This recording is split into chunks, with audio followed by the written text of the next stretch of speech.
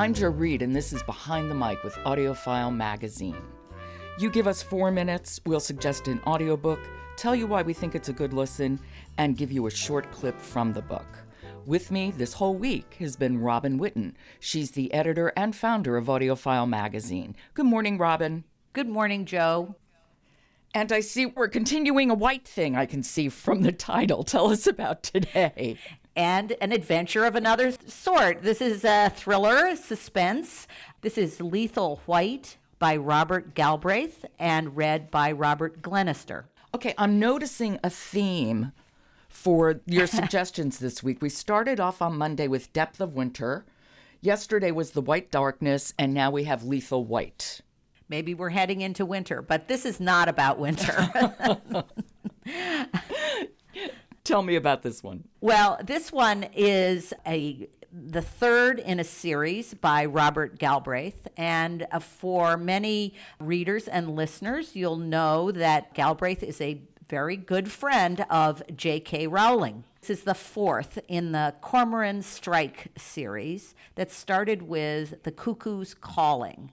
And Cormoran Strike is a really appealing detective in Britain contemporary times, but it has great characters, wonderful plotting, fabulously written, and read brilliantly by Robert Glenister. And we should say J.K. Rowling, it's not just Robert Galbraith is her good friend, they are one and the same.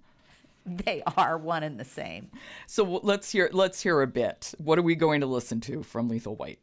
This is just a little sort of portrait of Cormoran Strike and a bit of an insight onto his method of finding clues and putting pieces together in the mystery that he's trying to solve. Okay, let's listen.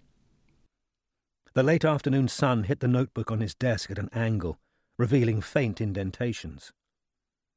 Strike dropped his cigarette into an ashtray he had stolen long ago from a German bar, picked up the notepad and tilted it this way and that, trying to make out the letters formed by the impressions, then reached for a pencil and lightly shaded over them. Untidy capital letters were soon revealed, clearly spelling the words Charlemont Road. Billy had pressed less hard on the house or flat number than the street name. One of the faint indents looked like either a 5 or an incomplete 8, but the spacing suggested more than one figure, or possibly a letter. Strike's incurable predilection for getting to the root of puzzling incidents tended to inconvenience him quite as much as other people. I always love that business of revealing names that way. I remember seeing a movie where somebody did that when I was 8 years old, and for days, weeks, I'm going around on pads around the house, just, very lightly using a pencil to see what somebody had written underneath. It made my mother nuts. Somebody who's listening today will remember what the movie was that you saw that in, because I remember it too. It's like, oh, this trick. Oh, revealing clues. Anyway, yeah. It's wonderful that Galbraith, Rowling, put that into this story. Glenister is a really, really good reader.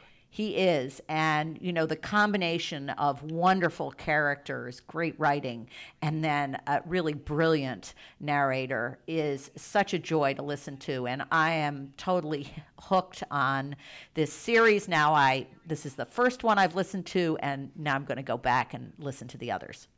Are you as hooked as you were on Harry Potter? In a different way. But yes, this is not for kids. It's a great thriller, and I think there are similarities and certainly the compelling sense of great listening. Okay, and that was Lethal White. It was narrated by Robert Glenister, and it is written by Robert Galbraith. Robin, thank you. Great, Jo. Thanks. This has been Behind the Mic with AudioFile Magazine.